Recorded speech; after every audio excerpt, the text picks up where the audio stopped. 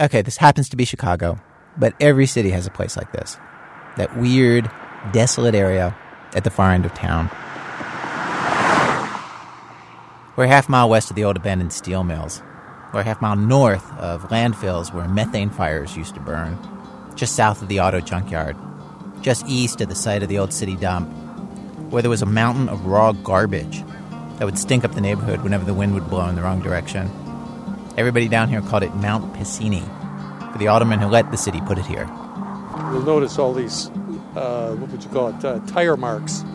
This street is used as for drag racing year-round. Really? Yeah, because it's basically far enough away from the police that they don't do anything about it. My guide is Charlie Gregerson, who grew up down here. He shows me where a lake, Lake Calumet, used to be back in the 40s when he was a kid. He'd go fishing on a rowboat with his dad. Then the city started filling in huge sections of the lake with garbage and incinerator ash. He'd come here in the 70s and see bulldozers pushing around the rubble of some of Chicago's great buildings, which had been recently demolished. Louis Sullivan masterpieces, like the Stock Exchange Building and the Garrick Theater. This is where they ended up. Now, show me. We're standing here. Where were all the buildings being dumped, and what did that look like? Right here at what was the north end of the dump. And actually, I picked up a few pieces of the Stock Exchange ornament right out of the lake, but of course, most of it had been ground right into the dirt because they had bulldozers that would just they would dump the stuff in piles, and the bulldozers would just flatten it all out. And so there'd be this like Louis Sullivan, terracotta ornament sticking out. Laying out there, yeah. And so walking around when there's these, pieces of buildings sticking up, I mean, it just seems like it just must have been such a strange scene, like this apocalyptic, death of a city. Oh yeah, well I remember seeing one of these big phoenix columns that I knew had come out of the Garrick Theater was just sticking out of the ground. Two of those in the Garrick Theater distributed the weight of the upper floors that were over the stage. One of those was just sticking out at about a 45-degree angle out of the ground. And at that point, the Garrick had been gone for almost 10 years.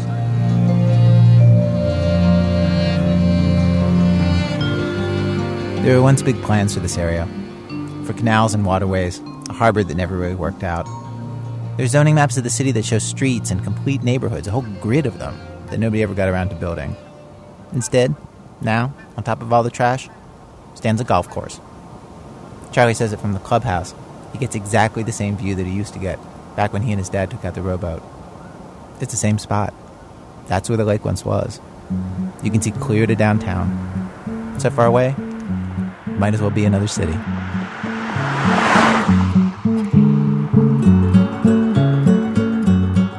Well, today on our program, we have stories from several places like this, from the shadow of the city, that weird no man's land, where it always feels like secret stuff is happening, just out of sight. From WBEZ Chicago, it's This American Life. I'm Ira Glass. Our program today was first broadcast a few years ago. It's in 3 acts. Act 1, Brooklyn Archipelago. In that act, some passengers set sail one day on a 3-hour tour, and end up getting lost in the wilderness. One fears for his life on a string of islands that is just outside a very, very big city. Act 2, troubled bridge over water. A guy goes to a remote spot to help people who do not want to be helped. Act 3, please, in my backyard. Controversy over industrial odors coming from a factory. Odors that for once people want to keep coming. Stay with us.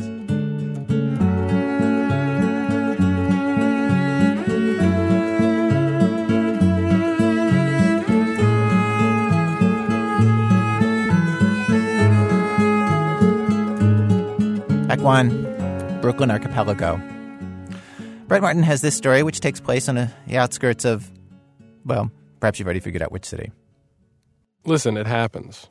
You go out for a night with your friends and you wind up drunk, in your underwear, soaking wet, covered with blood, and shipwrecked on a desert island, all within sight of the Empire State Building. These things happen, or at least they did happen, to Alex Zharov. Alex is 17 years old. He moved to the U.S. from a small town in the Ukraine when he was 9. He's skinny and wears tie-dyed T-shirts, an unmanageable spray of frizzy blonde hair, and a valiant, if not altogether successful, starter mustache. And, well, he can probably introduce himself better than I can. Here's how he responds when I ask him to state his name for the record.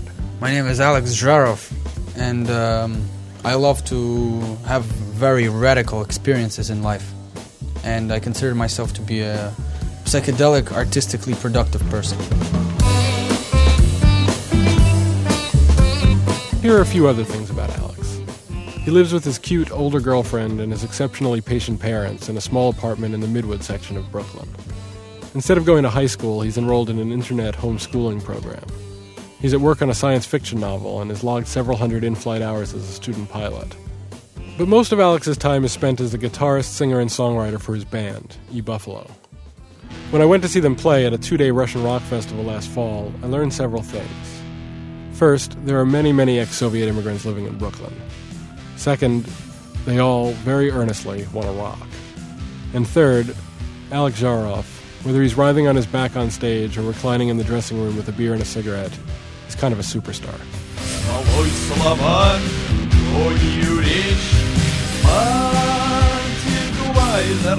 Before we get to our story, the other key person you'll need to meet is someone who entered Alex's life at a crucial moment years ago, when Alex first came to the States. Alex had an awkward adjustment. He fought in school and was kind of depressed. He was bored. Then one day Alex was walking along the Brighton Beach boardwalk and saw a group of older guys collecting money for something called the Russian Punk Rock Club of America. Older guys like 25 and 30 years old. Alex was 12.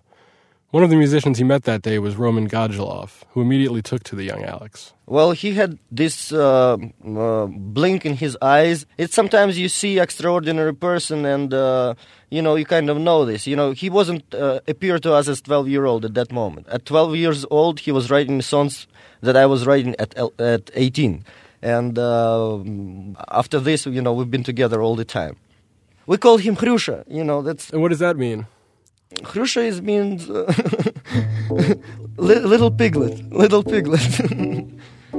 Under his new friend's tutelage, Alex began walking around in an old Bolshevik-style hat and trench coat. And his friends gave him books: Dostoevsky, Tolkien, Guides to Slavic Paganism, The Beats, and also Robinson Crusoe and Treasure Island. Alex was particularly fond of those. And our story today, our own seafaring tale, happens on a boat that Roman owns, a 25-foot white sailboat which Alex likes to refer to as the yacht. One cool evening last May, Alex, Roman, and another friend named Alex Lubachansky, decided to take a nice little boat trip in Jamaica Bay, the body of water that wraps around the southern end of Brooklyn. Here's Alex. The three of us decided to just get 10 gallons of gas, and my friend Roman, he got a bottle of rum, and we got 2 cans of food, and we just decided to have a cool trip on the yacht. And I started saying, our goal is the open ocean. Let's sail to Poland, I told them. Roman had a slightly less ambitious agenda. The plan was just to go to the bridge, under the Rockaway Bridge, then turn around, and then come back. It should have taken about 40 minutes, yeah.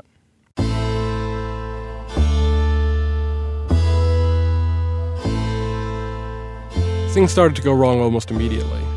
Before they even left the marina, Roman, who'd been making headway through the bottle of rum, fell into the water and they had to haul him back in. He was clearly in no shape to drive. This is Alex. He got drunk, and he just was babbling something, laughing, like he said, don't go there, and he was constantly saying, don't hit the shallows. He was already he didn't control the situation by that time. As a responsible journalist, I should say for the record that Roman does have one objection to Alex's version of events. It wasn't a rum, by the way. It was a cognac. I don't know why everybody puts rum. So it was a cognac. You sure? It was a Latrec, yes. It was Latrec cognac. I don't know how come it's become rum. It's probably Alex told it was rum, but it was cognac. Not a little bit, it was a lot. We was out of commission. Yeah, I was out of commission.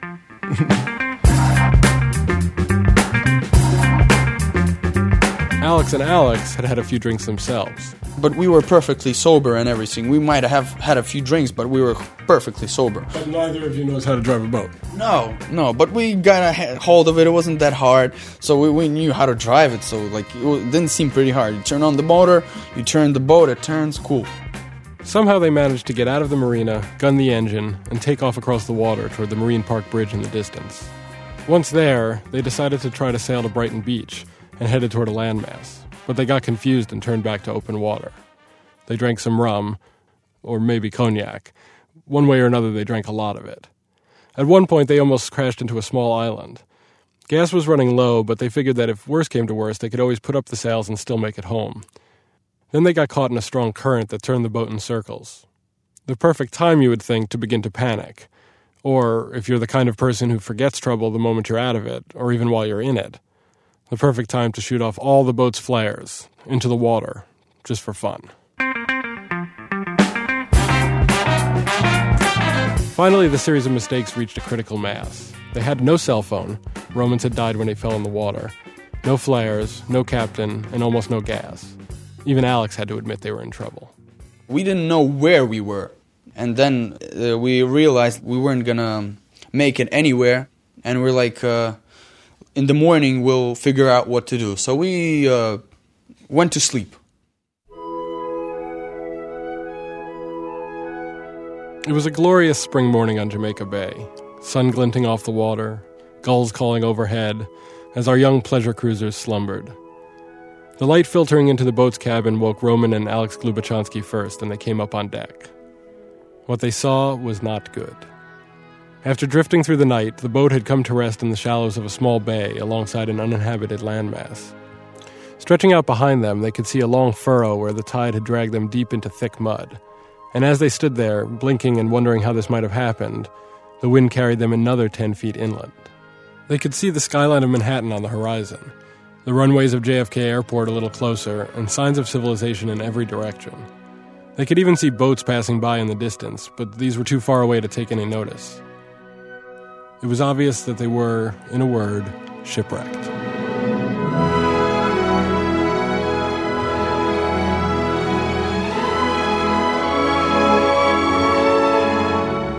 The hungover sailors sat down to decide what to do. Roman and Glubachanski were in favor of waiting to be rescued, or for the tide to rise and pull them out again. Meanwhile, Alex was formulating his own plan. Beyond the island they were closest to lay another landmass, which Alex was sure led somewhere.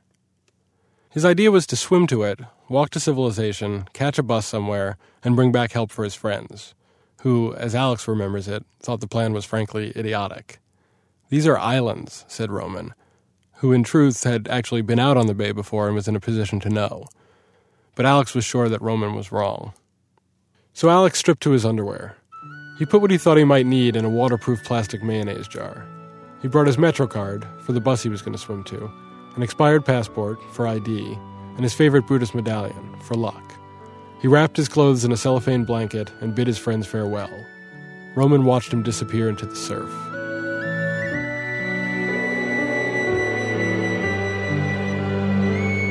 Of course, I tried to stop him. I tried to give him reasonable things, but he get a little bit too much excited. So I decided to give him a challenge in life. What should I just knock him down and say, stop it, He wanted to swim, and he swam. I swam really violently to get myself warmed up. And by the middle, I got really tired, and it was really cold, and I'm like, oh, it's much worse than I thought. And there's birds flying like peeking on me. I'm like, oh, these crazy, strange Faraway birds are gonna bite me or something, And I got really lucky because my legs suddenly hit the bottom, and I'm like, and I was so happy when I came out there. I was so cold, but I was happy. Okay, and I was definitely sure that it was civilization because tall buildings were right behind the trees. They were and the bridge was right over there, and I'm like, oh, finally, and I was even singing a song walking, and the birds were screaming something to me, and I'm like, yeah, I made it. I'm still not sure I understand why you left your friends, though. Because I thought we were going to be stuck there for a really long time, maybe for the whole day. The only thing I could do is just try to get to civilization, and especially these islands, they were pressuring me to go there, they were so close, and I'm like, and I got really bored, I wake up in the morning, I don't want to stay in one spot on the yacht and and think about how we're going to get saved, I really want to do something, and I'm like, okay, I'm going to have this little adventure. I'm going to go out and try to make it somewhere. And I did. Except he didn't. Soon he realized that he was indeed on another island, with no way off except to swim back through the freezing water to rejoin his friends. And he wasn't about to do that. He was alone. So Alex set about doing all the things a good castaway should do. He wrote a giant help in the sand for the benefit of the planes landing at JFK. He circumnavigated the island looking for supplies. He found a stick and a piece of red cloth and made a flag to signal passing ships. Then he found several big pieces of styrofoam and some wood and spent an hour or two fashioning a raft, but it collapsed when he sat down on it. Undeterred, he went back to searching for something that would be his ticket off the island. And then he found it. It was the hollowed-out carcass of a jet ski, or as he calls it, a scooter. I 100% knew that it was going to float, although it was pretty badly dug into the sand. And as I was digging out the scooter, something really bad happened. Like there was a pieces of glass under it. I didn't see. I was just digging and digging. And I didn't have any shovel or anything. And I cut my finger really bad. I started getting huge amounts of blood was coming out. And I had this white t-shirt. It was eventually all in blood. Now there was really no way off the island, even by swimming. Because, well, sharks. It was a galling situation, and it was made even more maddening because the city was right there. I was thinking, how in the hell did I get myself into this situation? I never believed that something like this could happen in New York City, in such a huge city that you could see skyscrapers 10 miles away, and on the other side you can die looking at them, And also I got a little mad at the city of New York. I could understand if they had just one payphone there, or at least, I don't know, a button to press to know that you're there,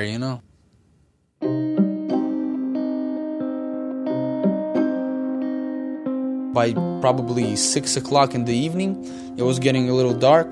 All my excitement has fled away, and I got very cold, so I was shaking, shivering, and no help at all. So I'm like, wow, this is gonna get really bad. Were you hungry at this point also? I was very hungry and I was very thirsty. And I found limes. I tried to open them up, but they tasted so nasty. I didn't even think about eating them. There was no source of food other than the ducks. Ah, yes, the ducks. You'll want to hear about the ducks. If I wasn't going to get rescued in the next hour or two, I had a plan to kill a bunch of ducks to get some warm blood to warm myself, So to drink some blood and to cut them open and use them, to warm myself. I had this strange idea about use them as slippers. After that, I even had this psychedelic idea of floating on the ducks, making a raft out of the ducks.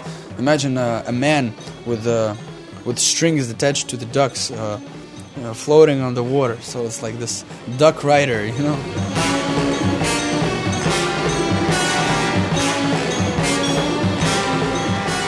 Totally normal for a Russian hiker to go and pick up a duck, and not just to kill it, but to eat it.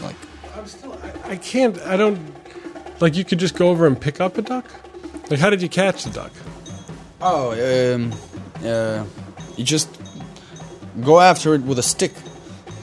I mean, you're a human being. You got more brains than a duck. You can catch it.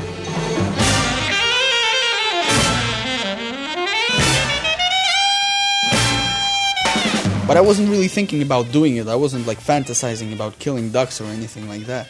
I was just thinking that if it comes to that, I'll have to get some blood to drink, I know it sounds very violent, but I was fighting for my life, People might laugh when they hear about being trapped on an island that's so close to civilization and the sharks and the ducks. I knew it's a funny situation, but I really got the feeling of what is it like being on a desert island. I felt like Robinson Crusoe, I knew what it was like to be by yourself, away from civilization, with no help, and you're facing this huge problem, and the only person that's near you is you and the ghost of your death close by, So I can smell smell my death in the air.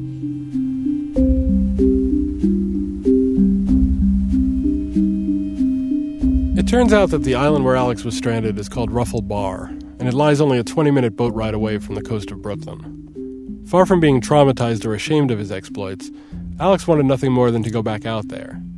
And from the vantage of my overpriced, undersized apartment, I wanted to see a place where you could be totally alone in the wilderness, smelling your own death in the air, while in at least theoretical commuting distance to Midtown Manhattan. So we hired a boat to take us to Ruffle Bar. In truth, I wasn't as completely surprised as some might be to learn that such a place exists. I grew up near the islands of Jamaica Bay, in a neighborhood called Canarsie, and when I was little, my friends and I would cut through the empty lots near my house to explore the mix of trash and nature on the shoreline. It was a place totally apart from the rest of my mostly urban childhood, a secret place that my friends who lived even 10 or 15 blocks away were unaware existed. But then, the smaller islands around New York have always occupied a weird place on the edge of the city, home to all sorts of enterprise that the citizenry either doesn't know about or prefers not to see. Sanitariums and prisons, potter's fields, and grand failed schemes. Ruffle Bar itself had been the site of several of the latter. Since the Civil War, it had housed a ferry stop, a resort hotel, and even a short-lived doomed community of some 40 buildings. We stop in front of a concrete foundation. A building of some kind was here. Oh, look, this is a cool thing. This is one of the World War II things that's here. Like, you open them up and you can go inside. There's like a room in there. It might be like something like a bunker or something. You see the rope here? And the rope is really old. Let me take a picture of this. There are no buildings left here. The island has returned to a deeply wild state. There's a wall of dense brush and a few trees, around which sinister gulls are circling. We pass a flock of ducks who take one look at Alex and wisely move away. I don't think it's... I'm really thinking about where the heck is the scooter, because it seems like it should be like, as we turn in, there should be more shoreline here. And really, maybe the... Yep, that's exactly it. Oh, wow. This is the scooter I tried to get. Let me show you. Maybe you'll see the glass and stuff. Oh, it's awesome. See, there's like... As we search for Alex's Buddhist medallion that he'd left in the excitement of the helicopter rescue, we walk across a plain of thick, dry grass, matted down like a carpet. Underneath, you can hear shells crunching and mysterious things scurrying around. Still, reminders that we are, in fact, in a major metropolis are always close at hand. For one thing, there's the garbage. Piles of plastic and driftwood, but also shoes, steering wheels, prescription bottles, deflated balloons, a washer-dryer, several refrigerators, and, oddly, boats. 3 perfectly intact ones, complete with oars. I hesitate to point these out to Alex, though, to be fair, they're probably too heavy for him to have dragged to the water. And then there's this reminder of civilization. Hold on. Yeah. Алло? Здравствуй, папа. Мы сейчас на необитаемом острове. He was always close enough to the city that simply having a cell phone would have had him tucked safely into bed within half an hour. Alex was finally rescued after 7 hours, thanks to Roman and Glubachansky. Back on the boat, they were having a fine old time. A police helicopter was performing drills nearby, and, apparently no slouches in the cliched castaway department themselves, they had figured out that they could signal it with a mirror. But why rush? We really enjoyed the time staying there. We was just, sitting on the boat and, smoking the last tobacco that we have left. And we make a deal that we're not going to eat each other if we're really going to get hungry. So basically we was having fun. Just a little bit, no hustle, no nothing, very quiet, nice weather. Oh, so you were actually holding off signaling the helicopters while you had a nice day? Yeah, of course. It was a nice day. Still, as it began to get dark and the cigarettes ran out, the friends thought it was probably time to get a move on. A helicopter soon arrived and airlifted them off the boat. It wasn't until they were safely ashore, wrapped in blankets and being fed complimentary cookies, that either of them happened to mention that there'd been a third passenger. When the helicopter came back for Alex, cold, exhaustion, and dehydration had left him in a trance-like, almost wild state. And for him, this island will always be a place where, maybe, there'd be monsters. And I was actually, when I was here, I was wondering if it's like totally wild place. Are there any animals here other than birds? I was maybe hoping to see some cool animal like a badger or something. I don't know. I like badgers a lot, actually. Is that right? Yeah, it's one of my favorite animals. I like Badgers for the same reason probably I like the state of Utah where I never was, you know. It's like something that has some kind of, what's it called, like a secret, or it's hiding, or it's like, they attract me in the way that they might be hiding something cool from me. And that's what, after many hours spent with Alex, I find myself liking about him the most. His insistence on finding mystery and adventure everywhere he looks. It's easy to laugh at that, to write it all off as adolescent stupidity. But what if it's more than that? What if it's also a kind of adolescent magic? Actually, I'm thinking that this needed to happen, you know? I think like if I was a boring person and I would just like stay at home all the time and be like a nerd, I would never get into this situation. So I think this happened strictly because I was with the right people at the right time, like in the right situation, you know? Think about that. Every step of the way, by almost any measure, Alex could not have been more wrong. It takes a special kind of grace to turn that into right time, right place. And how can you help but envy that? Who wouldn't rather live in a world where if you believe you should have an adventure, you do? In which each of your mistakes doesn't narrow your life but expands it? In which the worst thing that could possibly happen is being bored, and you can go to sleep on stormy seas and trust that when you wake up, if you're very lucky, you'll be in Utah. What I'm trying to say is this. Alex does something I never in a million years would have thought possible. He makes me think it might be cool to be a teenager again.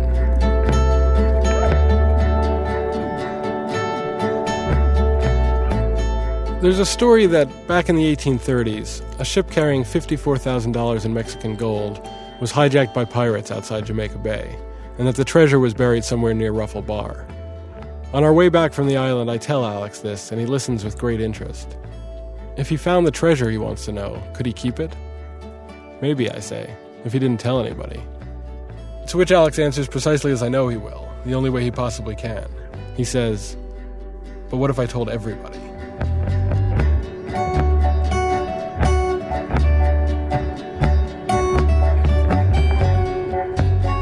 Brett Martin. He's the author of Difficult Men, Behind the Scenes of a Creative Revolution.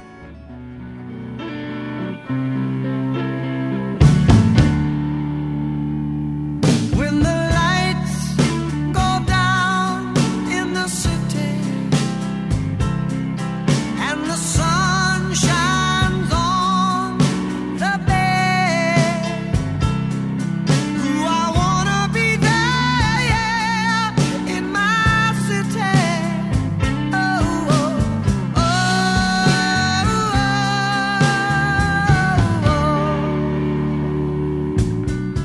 Coming up, the thing about Chicago that nobody outside Chicago believes about Chicago, but that actually is completely and totally true.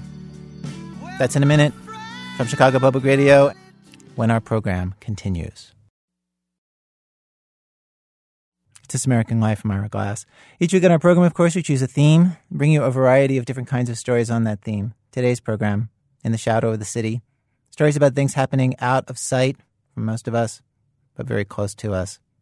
We arrived at Act 2 of our program, Act 2, Troubled Bridge Over Water. In 2003, on the edge of a city halfway around the world, in Nanjing, China, a man named Chen Sa, Mr. Chen, headed out to a bridge, away from his wife and daughter. He was there for 10 hours a day. The bridge he chose is this concrete communist monstrosity, 4 miles long, covered with slogans that celebrate the worker, 4 lanes of traffic, and thousands of pedestrians on the top deck. 2 train tracks on the lower deck, over the Yangtze River into Nanjing, a city of 7 million. Estimates are fuzzy, but the best guess is that 1 person per week commits suicide off this bridge. Quick heads up, by the way, that this story is going to discuss suicide. Mr. Chen decided he wanted to try to keep them from jumping. And he started to, single-handedly at first, then with an occasional volunteer. The blog that he keeps about this is the most sober, taciturn, non-boastful account of saving lives imaginable. Occasionally, Mr. Chen will insert his feelings. Beware heavy thoughts, he declares to himself during one entry. How I wish that he would soon be free of this shadow, he says about an old man he saved in another. But mostly it's just the facts. Here's a translation from the Chinese. On July 25th, at 10:30 in the morning, I discovered a woman lying on the bridge railing, on her belly, weeping. I went to her.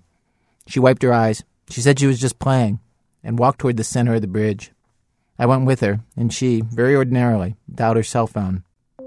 When I returned at 1:10, I discovered that she had already climbed up on the bridge railing.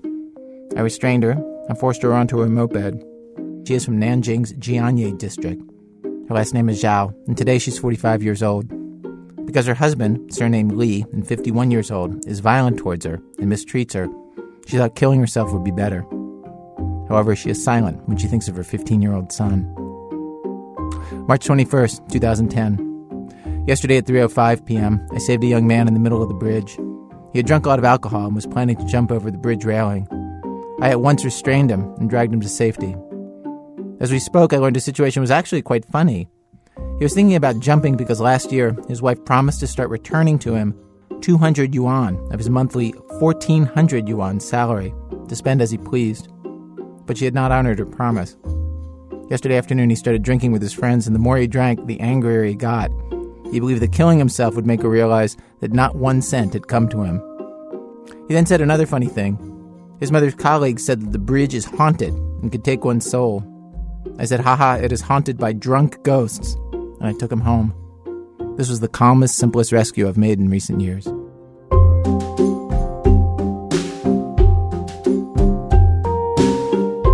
Many of Mr. Chen's entries are about the people that he does not save. February 15th, 5:30 in the morning, a middle-aged man jumped to his death. It's reported at this time that he was holding a photograph of his family. August 10th, 2008, Saturday afternoon at 1:40 p.m., a young woman 300 meters from the south end of the bridge climbed onto the bridge railing. I immediately started my moped, but because I accelerated too quickly, the moped leaked oil and ignited. I had to run to her. But when I was 200 meters away, she jumped into the Yangtze. Her silhouette was visible in the water at a spot 50 meters away, and I could still hear her yelling for help until a large wave obscured her from view. At the end of each year, Mr. Chen does an inventory of how things are going on the bridge. This one is from the end of 2009. He wrote that since he began back in 2003, he'd saved at that point 174 people from committing suicide, counseled another 5,150 on the bridge, and 16,000 on the phone. 51,000 people had texted him. Total days volunteering, to that point, 646. With regards to the reasons for suicide, he writes, emotional problems make up 60%, terminal illness, 20%, sudden explosive crises, 10%, and domestic violence, 10%. Mike Paternitti wrote a magazine article about Mr. Chen. He first heard about him years ago from news reports. I read a bit of his blog in Google Translate. It felt like he had to meet this man who, on his own, had decided to rescue so many people and flew to China. I thought maybe I'll see him in action. Maybe I'll get to see him save somebody. Just his backstory. I mean, I had come from Cambodia, so I was covering these genocide trials. So I wasn't, I didn't have the most optimistic feelings about humanity, and I thought I was going to find something there. You thought you'd find like a hopeful figure. Yeah, I mean, hope, perseverance, generosity. But as soon as I got on the bridge, I realized that all those notions were completely absurd. I mean, I got instantly depressed. First of all, there's this 4-mile-long bridge and this one man out there sort of trying to pick out who was going to jump. It just seemed, from a distance, like insurmountable odds to actually maybe pull somebody off the bridge. Yeah, you wrote in the article at one point, you said, first of all, there's the cars and there's the trains and the bridge is shaking. And then there's just like a sea of people, thousands of people in the rain with umbrellas going back and forth on the bridge. And he's just one guy kind of walking up and down. And he has this little moped and does a little cruise on the bridge every once in a while. But even that is, a somewhat comical sight to behold. He's on this little broken down moped, putting through the crowd with his big pair of binoculars around his neck. I sort of thought maybe this isn't even real. Like maybe this blog is a complete figment of his imagination or a fiction that he constructs, once a week. And I just don't see how this guy can save anybody out here. And you write in your article, he won't really talk to you when you're there on the bridge. Yeah, he was really grumpy. And unwilling to acknowledge me. And so give me a typical exchange between the two of you on the bridge. I think I did ask, like, why are you standing here as opposed to any other spot on this 4-mile long bridge? And he turned and lifted his binoculars and focused out toward the river, and then brought his binoculars down, turned the other way, put his binoculars up, and focused in the other direction on the crowd. Well, that's it. He doesn't even respond. No, it wasn't like, it was like I wasn't even there. It was like I was some ghost. And I sort of went through some of this, and then I said, maybe, is there a better time for us to talk? And he said to the translator, I can talk to you at lunch. So you go to lunch with them, and what happens there? Well, so we were in a little, what they call family restaurant near the bridge. And if there are no families present, I mean, it's just workers, and they're pretty hard drinking, in this case, grain alcohol and beer. Mm-hmm. And so we sit down at the table, and Mr. Chen has invited a man to join us whose name is Mr. Shi. And then we are served some food, and Mr. Chen and Mr. Shi start really drinking a lot of grain alcohol, and I started to sort of drink with them because it was the convivial thing to do. And then I just realized I'm going to pass out if I try to stay with these guys. Like, my head was spinning, and I was, the whole room was revolving. I just was like, and he was, very disappointed. And so he sort of said, just, we're drinking here. This is what we do at lunch, and drinking loosens the tongue. And so, get with the program. And if you can't, then why don't you put on a dress? But then he, at lunch, he definitely opened up a little bit more. I mean, he wasn't looking at me when he answered questions, but he was answering them, and he was speaking more expansively about life on the bridge. Did he explain why it is that he does this?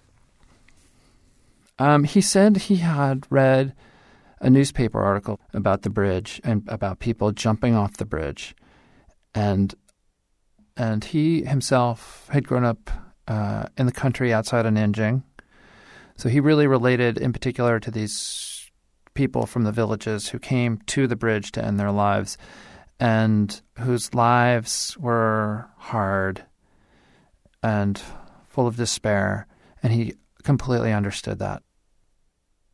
So you go back up to the bridge, and he putters off on his moped, and then he jumped on his moped to go on his rounds, and I didn't have anything to do, but I turned to the translator, Susan, and I said, "Hey, let's take a little walk out on the bridge." And so we started walking out over the bridge, and we're chatting a little bit.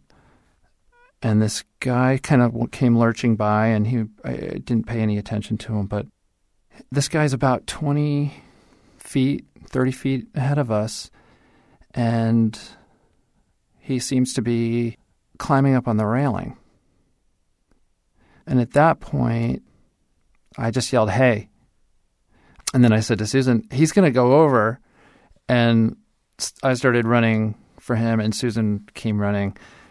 And I had that one little flash of Mr. Chen saying, some of these people will really take you with them if they can. They're that desperate. And I had that little flash, like, this would be a stupid way to die. This would be ridiculous if I go down with this guy. But it didn't come to that, because when I got to him, I had my foot on the inside of the sort of the concrete buttress, and I tried to flip him back toward me, and he was completely limp. He was like a bag of sawdust. He just flipped right back onto me, and I hadn't even really pulled him that hard. It's hard to explain, but like when I think of it, I have to say, I have just goosebumps all over my body right now. Because? Because he was going to kill himself. And because he didn't. So, did you feel good? No, I didn't feel good. I felt like kind of nauseous. I felt like,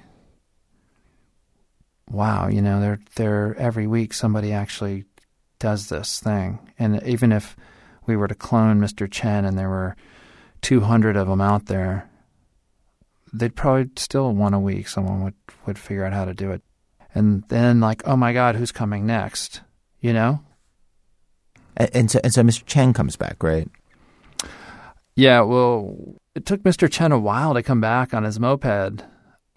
But when he showed up, the crowd sort of parted. And I was holding on to this man whose name was Fan Ping. And he said to me, step away, which I thought was a really bad idea because we're standing right next to the railing.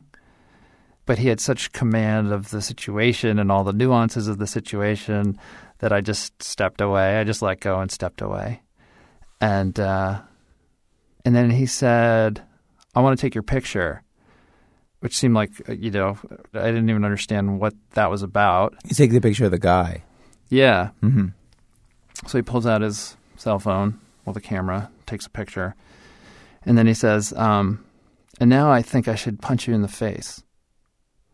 Holy. And then he said, you call yourself Chinese. How dare you? How dare you call yourself Chinese? Come up on this bridge with the intention of killing yourself today. You know, you are somebody's son. You know, how dare you? I am going to punch you in the face. I'm going to punch you right now. And the crowd, of course, is like crushing in because they think he's going to punch him. And I'm just sitting here like with my mouth open as you say this.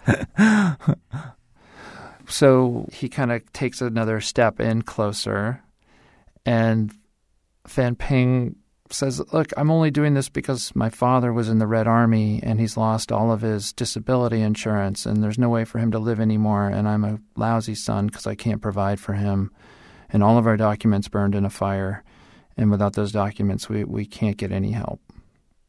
And Mr. Chen says, there's nothing worth this, you know.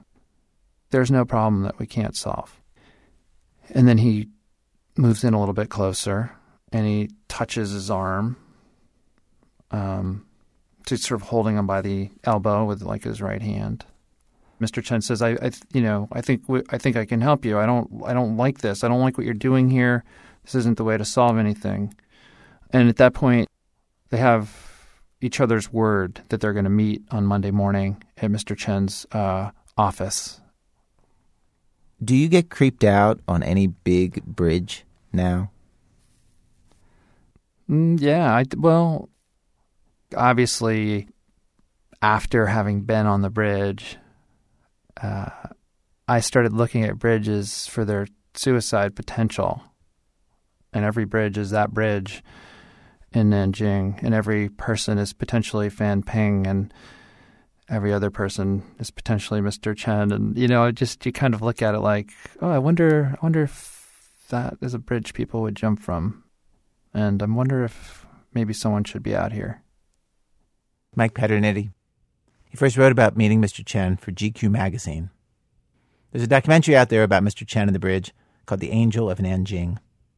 Won't you come with me to Chocolate City?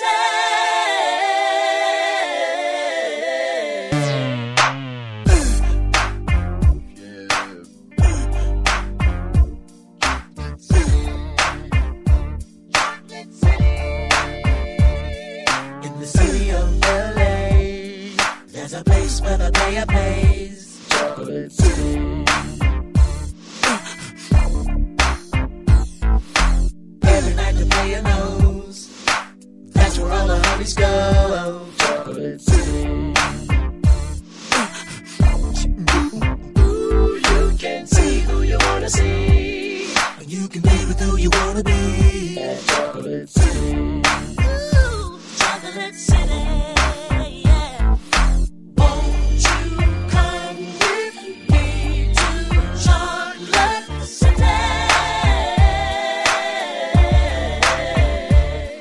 Act 3, yes, in my backyard. Now this story about some of the mysterious things happening on the edges of the city, in the shadow of the city, right under our noses. And to put this story in some context, we're going to turn now to Jorge Just. You may remember Jorge. He's done some stories for our program. He says that when you move to a new city, you cannot get into the regular conversations that everybody else gets into. He found this out a little while back when he did the one thing that everyone in Chicago agrees is the very worst thing that anybody can do. He moved to New York. All New Yorkers want to talk about is what subway train to get from point A to point B. And it goes on. And you can't say anything. You can't be like, they discovered a 10th planet. And they'll be like, well, you would take the DMZ, to get to the 10th planet. It's inescapable. And when that conversation finally peters out, it somehow, and it doesn't fail, turns into a conversation about cell phone reception.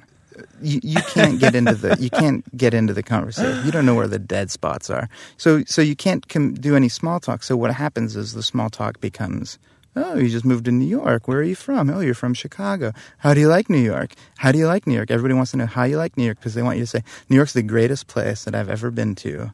And I've burned all of my connections to anywhere that I've ever been before because I love it so much here. When in fact, people would say, so how do you like New York? And you're like, well, I like it. It's big, it's stuff, but I really like Chicago, Oh, really? What's Chicago like? Chicago's this wonderful dreamland where there's a bar on every corner and, the bridges smell like chocolate. And then you'd pretty much have a silence and the ice in your glass would clink a couple of times. And then they'd say the bridges smell like chocolate. And then I'd describe how wonderful it is that the bridges would smelled like chocolate. And this is something that people in New York have never, ever, ever, ever, ever, ever believed.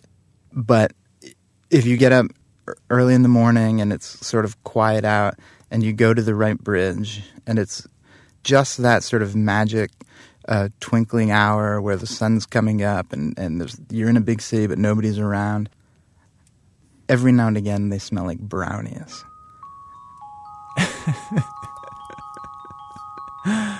Yeah, well, that's actually true. That's very, very true. True. I can say it's true. And the reason why is because there's a chocolate plant on the west side that spews the smell of chocolate. Yeah, the smell of magic. To say the bridge smells like chocolate doesn't convey like what actually happens. What actually happens is that when you're walking across a bridge and you're dodging cars and it's a bridge over a dead river in the middle of a part of town that is industrial and totally unnatural, you just like sort of walk into this cloud of like the sweetest memory you have of cookies being made as a child, your sweetest childhood memory. You can walk into that and you can walk into it by surprise in the middle of the day, in the middle of a city. Now you know that that all this is ending, right? I know. It's like 1,000 little stabs in the heart. Thanks to the federal government. It's like 1,000,000 little stabs in the heart. What happened is this. Somebody complained about the chocolate smell. They complained to the Environmental Protection Agency. And the federal government, never responsive to even a single complaint from any of its citizens anywhere in the country, leapt into action. They sent inspectors to the Blommer Chocolate Company, which has been making chocolate bars and other goodies on Chicago's west side since 1939.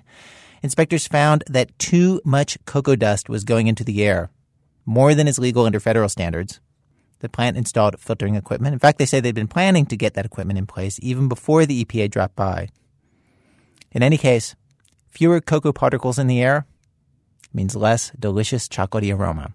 It's kind of curious to think of one small chocolate factory has, somebody complained and they went out there and looked and yes, there's a problem and we're going to fix it. But yet, you have thousands of times where it's happened at the power plants and nothing's happened. That's Brian Urbashevsky, Director of Environmental Health Programs for the American Lung Association in Chicago. And as he points out, it has been widely reported here, the Illinois Attorney General's office has documented over 7,600 violations, similar to the chocolate company violation, at 6 coal plants in Illinois in the last 6 years. And the EPA has never gone after any of those coal plants. Okay, let's step back a minute, because chocolate factories are not a major source of this fine particle pollution. when you look at power plants, they're responsible for about a quarter of the problem. And chocolate? Is chocolate a quarter of the problem as well? No. It's probably far, far, far less than 1%. Oh. Now, there's a quote that you gave where you used an animal metaphor that I've seen quoted widely in a million articles that I just would like you to repeat here for our listeners. Oh, I don't know if I can. If this is the wolves and the ant thing, I actually got San Francisco animal activists after me for that thing, saying that wolves are not dangerous to humans. That being said, I'll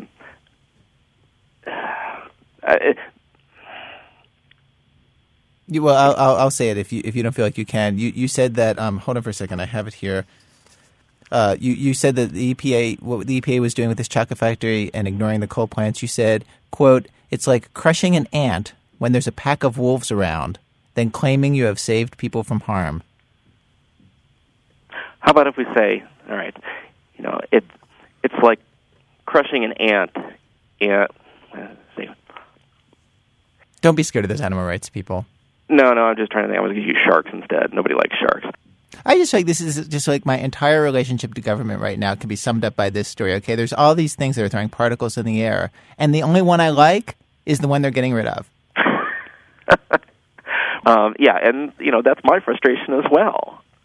The federal EPA hasn't been talking to the press about the chocolate factory. When I called the Illinois State EPA, the manager of compliance and enforcement for the Bureau of Air, a cheerful public servant named Julie Armitage, informed me that there has been a misunderstanding. Yes, she said, the coal plants had belched out too many particles 7,600 times, but each of these times was very, very short. At the least, a momentary spike, at the most, 6 minutes long. Each one was a blip, she said. Automatic monitoring equipment is going 24 hours a day, taking readings. Add up all the blips per year, and you get 211 blips per plant per year, meaning that well over 99% of the time, the plants are in compliance with the law. Yes. Taken out of context, it appears to be a very bad situation. Put into context, it's virtually a non-issue. And as for the fact that now there may be less chocolate smell in Chicago? I'm not really in a position. Would I prefer to not have had the hullabaloo that broke loose? Yes. And you don't feel any sort of twinge as an environmental regulator who's here to make our world a better place, as you are, that could be the upshot of the whole thing? That the chocolate aroma disappears? Yeah. You don't feel any sort of twinge if that were to happen? Well, unfortunately, my job here is to ensure compliance with environmental laws and regulations. And wherever this sentence is going, this is exactly not the answer we, the people of Illinois, want to hear. They don't want to hear about laws and regulations. Well, but they're there for a reason, and for the most part, everybody was following the rules, she says. The feds inspected just like they're supposed to. Blomers was, in fact, emitting too much chocolate. End of story. And then, in the months after I had the conversation with her, the EPA says Blomer fixed the problem. Stopped spewing particles into the air that violated the law. And good news, incredibly, what they're emitting still smells like delicious chocolate.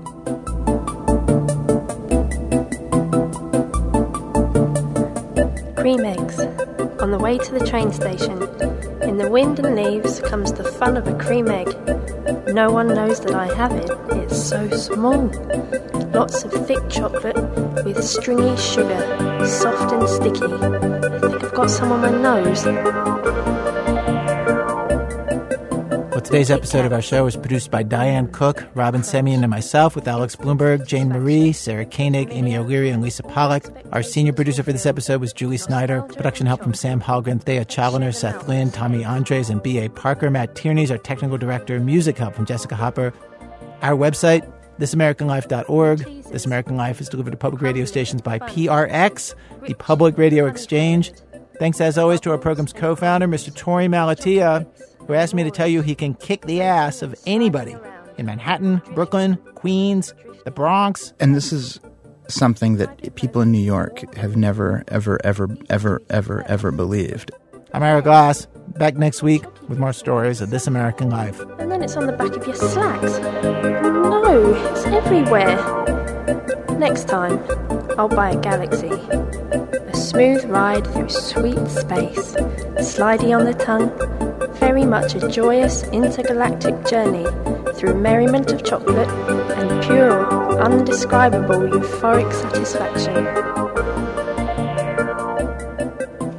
Smarties. So many colours, rainbows and technicolor raindrops of sickly crispy bits.